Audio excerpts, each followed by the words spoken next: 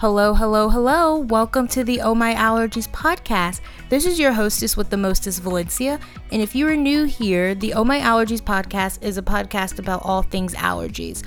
Whether you have food allergies, seasonal allergies, skin allergies, or even your pet has allergies, Oh My Allergies is a safe space for discussions for those that need a bit of advice and support from someone who understands their struggle. Let's learn how to navigate life and learn how to thrive with our allergies together.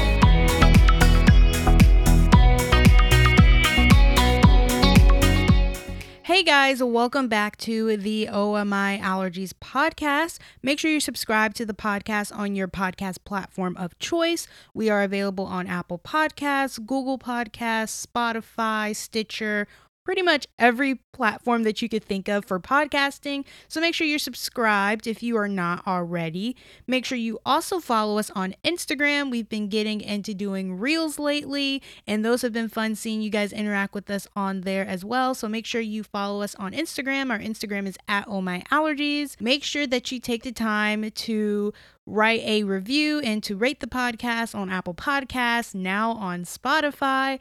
Hopefully your rating and review is 5 stars, and keep on sharing the podcast with people you know and don't know.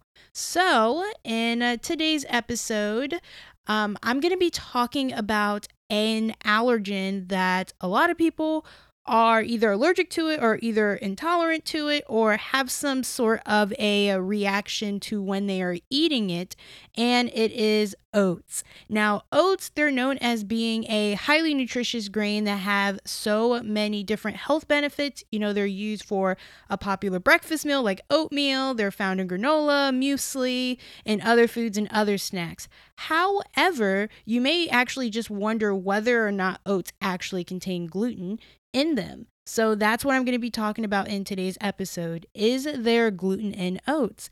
And this episode was really inspired by actually a family member, I have a family member that's really just trying to figure out whether or not they are intolerant to gluten or not. And so I was doing this research anyway. And so I was like, hey, why don't I just turn this into a podcast episode? So that's what we're going to be talking about in today's episode. But before we get into the meat of the episode, I'm going to tell you guys what's been going on with me.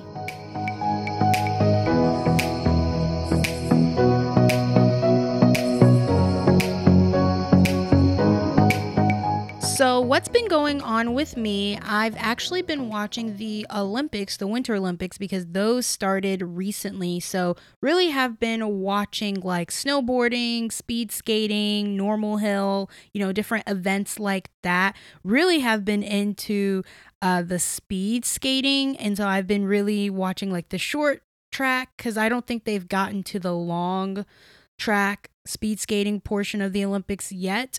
But I've been watching a little bit of everything, have watched some curling a little bit just because that's honestly sometimes what's on during, the night or whatever. And it's not one of my favorite sports to watch. I don't even really understand the point of curling.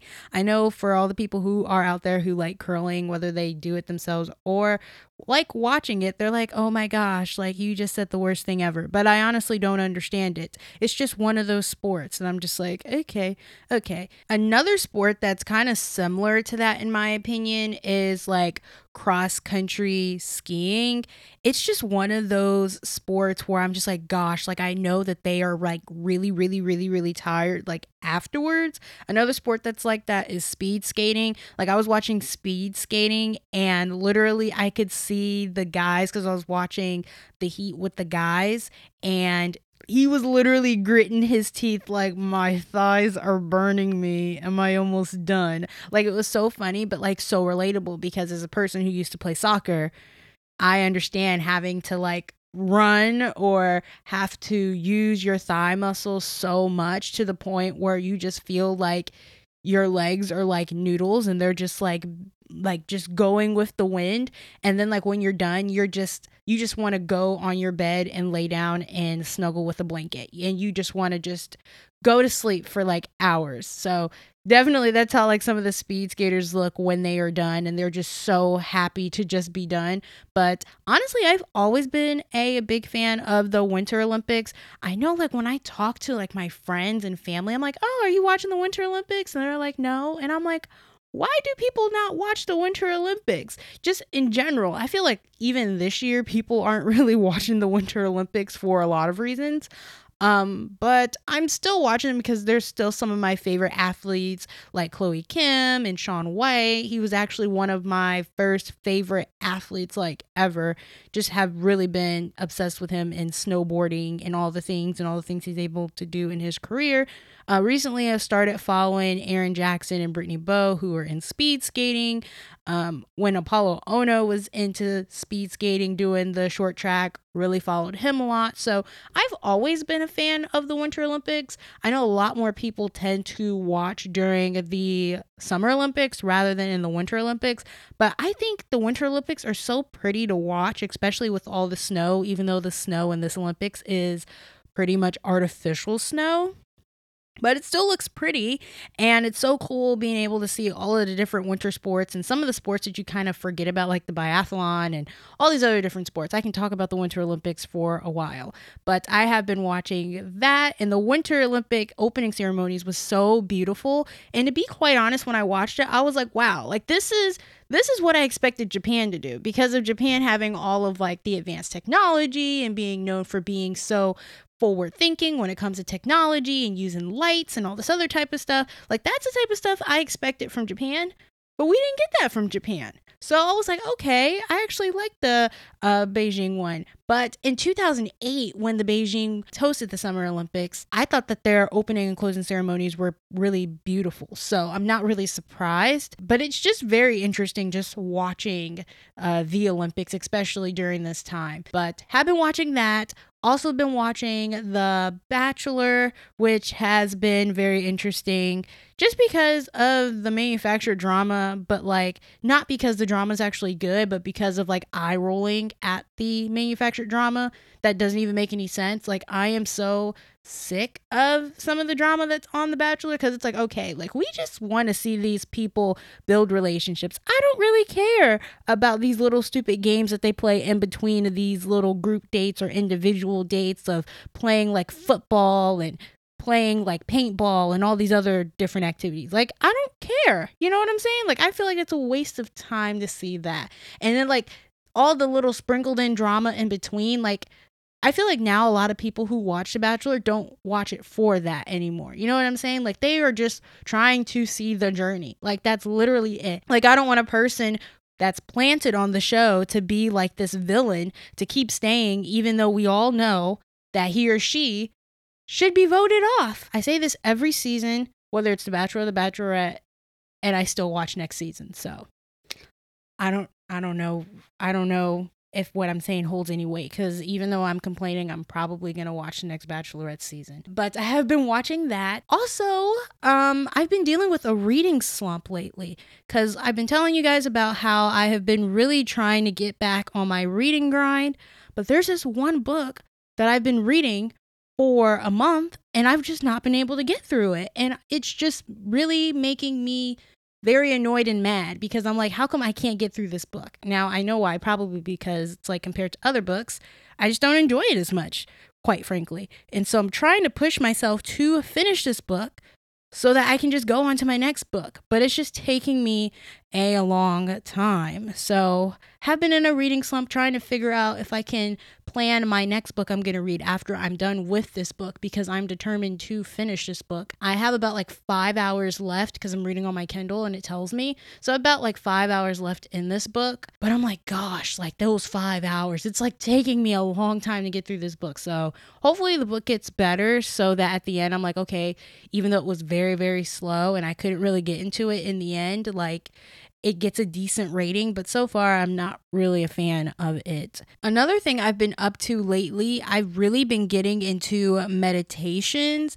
If you listened to the previous episode where I talked about my intentions, at least some of them that I've established thus far for this year, I wanted to get more into doing like sleep meditations right before I go to bed. So I have been doing that, and I have seen really great results in me doing that. I do it through the Peloton app. So I do the guided meditations in terms of like the audio only ones. Sometimes I will do the ones where you get to see the video and you use the yoga blocks and things like that. But for the most part, I usually just do the audio only ones. And guys, they help so much between using the Peloton app and then using the Fitbit app, because they have some meditation specifically for sleep in that app as well. So between using both of those, I've been loving it and my body's been loving it. And I track my sleep in the Fitbit app and I've seen a really big improvement. So it's something definitely that I want to keep up with. What else has been going on with me? I think that's pretty much what's been going on with me, at least the exciting stuff. But with that being said, I'm going to get right into my foodie likes.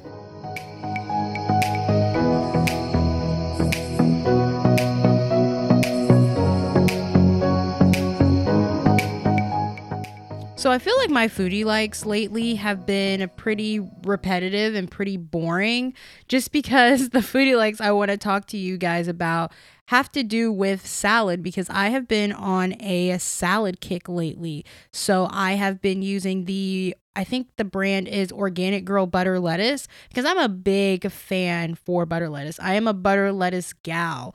I just love the texture of it for some random reason. And I'm very picky when it comes to my lettuces. So I am not a person that is into spring mix or arugula. You will not catch that on my plate. I feel like I'm just eating something that's straight off of a tree or that I picked it from the ground, and I just don't like that taste. I don't like that feeling. So I am much more of a butter lettuce, romaine lettuce type of person. Sometimes iceberg, even though I know iceberg doesn't have that much nutritional value in it. I'm also a kale salad person, so I can do some kale. I love kale. It's one of my favorite leafy greens, but I've really just been liking that butter lettuce from Organic Girl. Another thing that I've been liking for my salads is mushrooms. I go and have an off and on relationship with mushrooms. There are moments where I'm like, ooh, mushrooms are delicious. Like, yes, give them to me. And then there's times where I'm like, no, I hate mushrooms. They're slimy and disgusting. Right now, I'm on a kick where I really love them in my salads and sometimes in my omelets when I make omelets in the morning. Sometimes I'll put them in my omelet thinking that I'll like them, but then I'll start eating my omelet and I'm like, yeah, no, like I can't do it. So then I'll start taking the mushrooms out. But when I put them in my salads, they taste delicious. So I don't know. I'm kind of just different like that when it comes to like textures and how things are cooked and things like that. So that's just me. Like I'm also that same person that doesn't like tomatoes, but also likes tomato sauce. So to me, it's texture. Texture is everything. Another foodie like that I have that's actually a drink. And I don't know if I've talked about it on the podcast before, but recently I started getting the cartons of the Tazo iced teas in the passion tea flavor. Really love passion tea. I've loved passion tea from Tazo for like so many years. And I like getting it from like Starbucks or getting the Tazo tea like in the tea section, or they now have it where you can get the carton of the iced passion tea itself. Personally, I like getting it where it's much more of the tea rather than putting like lemonade or something else in it. I just think like the actual flavor of the tea is just really good and nice and fruity, and I love that there's no added sugar or really any sugar in these teas as well. I'm not really a fan of the teas that are like high in sugar. I just don't like how I feel after I drink them. Like with drinking this type of a tea, I feel like the tea is like very clean and it tastes natural and it tastes good, and that's like the vibe that I'm going for. But those are my foodie likes as of late. So with that being said, I'm going to get right into the allergy news.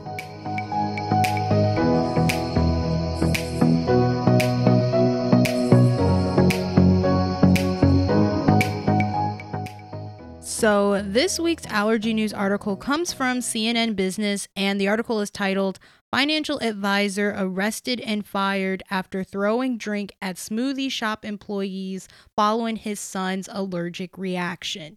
So the whole situation is that the police arrested a man who is accused of yelling at and throwing things at Robix employees after his son had an allergic reaction to a smoothie from their store. And so officers received numerous 911 calls from employees at Robux, and they were reporting that there was a customer that was throwing things, yelling at employees, and refusing to leave. And so the whole situation was that the guy, the dad, the father, took his son to Robux, which is a smoothie shop, which I used to be a fan of. Robux, would go all the time when I lived in California. And he took his son there. They got a smoothie. They left.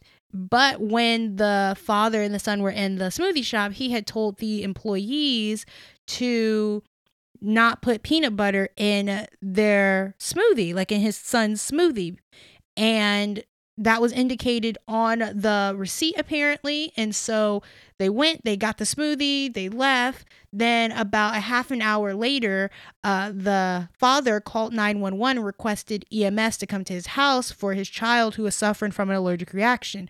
And so his child was transported to an area hospital. And so shortly after, the police said that the father went back to the smoothie shop and confronted employees, and he was yelling at them, demanding to know who made, his son's smoothie because it contained peanuts and caused his child's allergic reaction. And so when the employees did not tell the father which one of them made the smoothie, that the father got very, very upset and started yelling and then threw a drink at one of the employees, and it kind of just went left from there. And so I wanted to talk about this on the podcast because I feel like this type of a situation probably happens a lot more than most people would probably think. Now, in this article, the police say that the employees did confirm that the father did say to not have peanut butter in his child's smoothie, but did not say that the child was allergic to peanuts. But at the same time, I don't know. What do you guys think about a situation like this? Because if you go to a restaurant and you tell people, like the people that work at the restaurant or the smoothie shop or what have you, that you don't want a specific food, in whatever you're ordering, so for example, if you're getting a smoothie and you're allergic to soy, then you don't want soy protein in your smoothie. Or if you are allergic to peanuts, that you don't want peanut butter in your smoothie, are you at fault for not communicating that you are allergic to whatever the allergen is? Now, the parent did do their part by saying, hey, don't put this in my kid's stuff. But I don't know. Do you think it would have made a big difference if the father did say, hey, my kid has an allergic reaction to X, Y, and Z allergens. Don't put this in the food. I personally think that yes.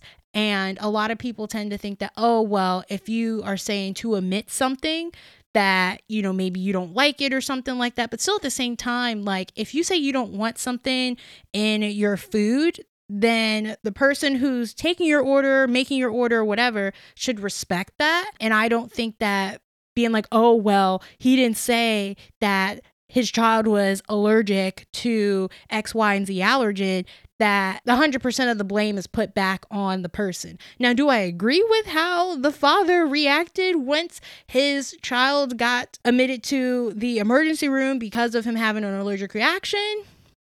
No.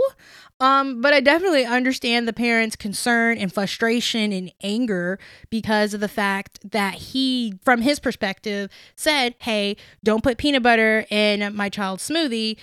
Child has allergic reaction, goes back to the smoothie shop and is very furious because the parent said, hey, don't put this in this food. Why did you do it anyway? I don't agree with going on a yelling rampage and throwing things at people. I think that's unnecessary, but I definitely understand that frustration because that's happened to me so many times where I feel like the restaurant staff, smoothie shop staff, what have you, does not take whatever you're ordering or your dietary restrictions or whatever seriously. But definitely am interested in what you guys' take is on this situation. So definitely hop over on the Oh My Allergies podcast Instagram. We'll do some polls on there, get you guys' opinions, and definitely send us a message over on the Oh My Allergies podcast Instagram of what you guys think of this story. Now, as always, the allergy news article will be linked in our show notes. So definitely take a look at our show notes to be able to read the article in its full entirety. But definitely I'm interested in hearing what you guys have to say about this one. But with that being said, let's get right into the meat of the episode, which is all about oats and whether they have gluten in them.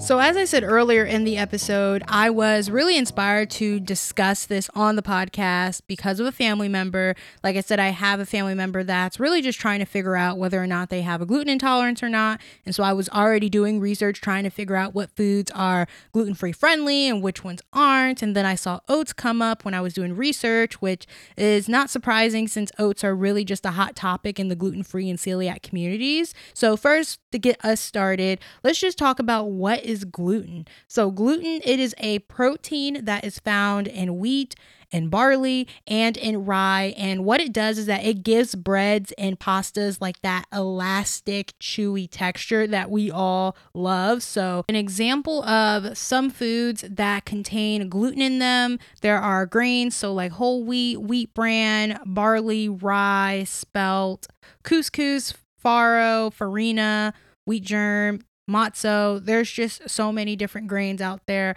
in terms of like processed grain-based products like crackers and bread and breadcrumbs and pasta, seitan, soba noodles that have wheat in them. The list goes on. And then in terms of different foods and beverages that contain gluten, that includes barley malt, malt vinegar, soy sauce. There's some salad dressings out there, sauces and gravies that are thickened with flour, some bouillon, broths, some spice blends. There's just so many foods out there that contain gluten, and that's because gluten is used in food production as either a thickener or a stabilizer. And so it kind of can show up a lot of ways in a lot of different foods. And so when it comes to this whole topic of gluten, there are two different conditions that are usually associated with gluten. There is having a gluten sensitivity / a gluten intolerance, and then there is celiac disease. So people with a gluten sensitivity will have problems with gluten, but it will be different problems from a person who has celiac disease. So celiac disease, in short, it is a immune disease in which people can't eat gluten because it will damage their small intestines. But the main difference between a gluten sensitivity and celiac is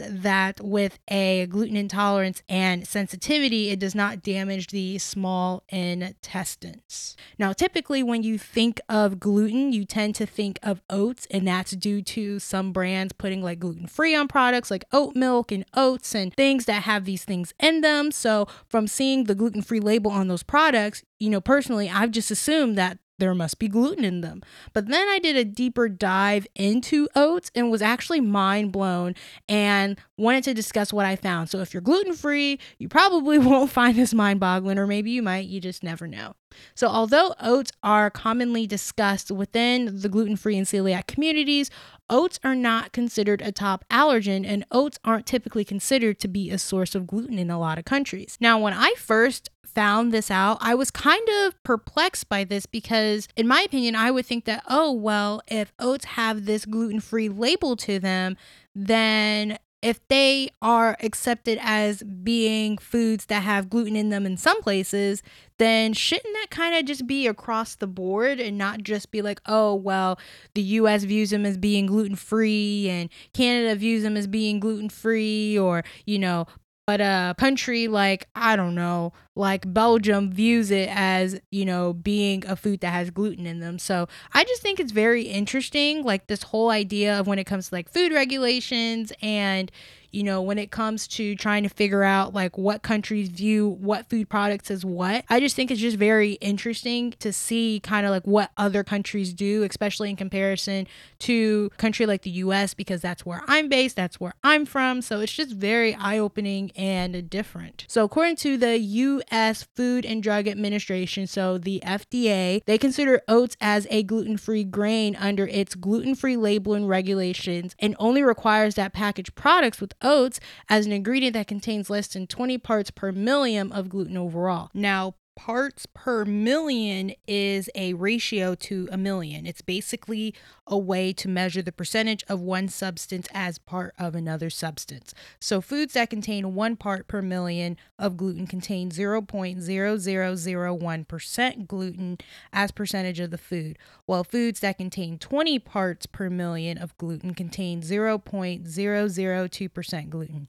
Now, I know that's not a lot of gluten, but really it only takes just a tiny bit of gluten to give a reaction to those who have celiac disease and deal with sensitivities and intolerances. And like in most European countries, they actually allow oats and products that have a gluten-free label on them. And in Canada, they actually allow the use of gluten-free for not only gluten-free oats, but also foods that have oats in them. But the oats have to be specifically grown or processed just to make sure that they are gluten-free and are tested to have a certain ppm of gluten grains. And I think that's like no more than like 20 ppm. So ppm is parts per million. And actually, in their purest form, oats are actually safe for a majority of people with celiac disease, while like things like wheat, barley, and rye are not. So I know you're probably thinking, okay, if oats are like gluten-free in their pure form, like why do oats have like the gluten-free label on them? Like, how does gluten get into oats? Like, is it magic? Is like, what happens?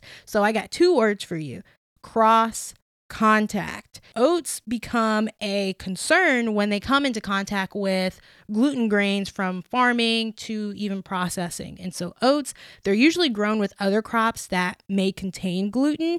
And then also farmers tend to use the same equipment that are used for those other crops nearby that's typically used for oats. And that leads to that cross contact if one of those crops contains gluten. So even the sown seeds could have a slight trace of gluten that's coming from the nearby wheat, barley, or rye, which I think is very interesting, because when you just think about food and food allergies and all of these things, you don't typically think of like cross contact and like kind of how that works, especially if you're new to the world of allergies. But if you're not new to the world of allergies, then you're pretty familiar probably with this term of cross contact. There's actually a term for that whole process that I just described, and it's called agricultural commingling, which pretty much means that the gluten grains get into grains that don't have gluten in them during either the growth, harvest, transport, or storage stage. Now, cross-contamination and cross-contact are not synonyms for each other. And I know sometimes I have to even catch myself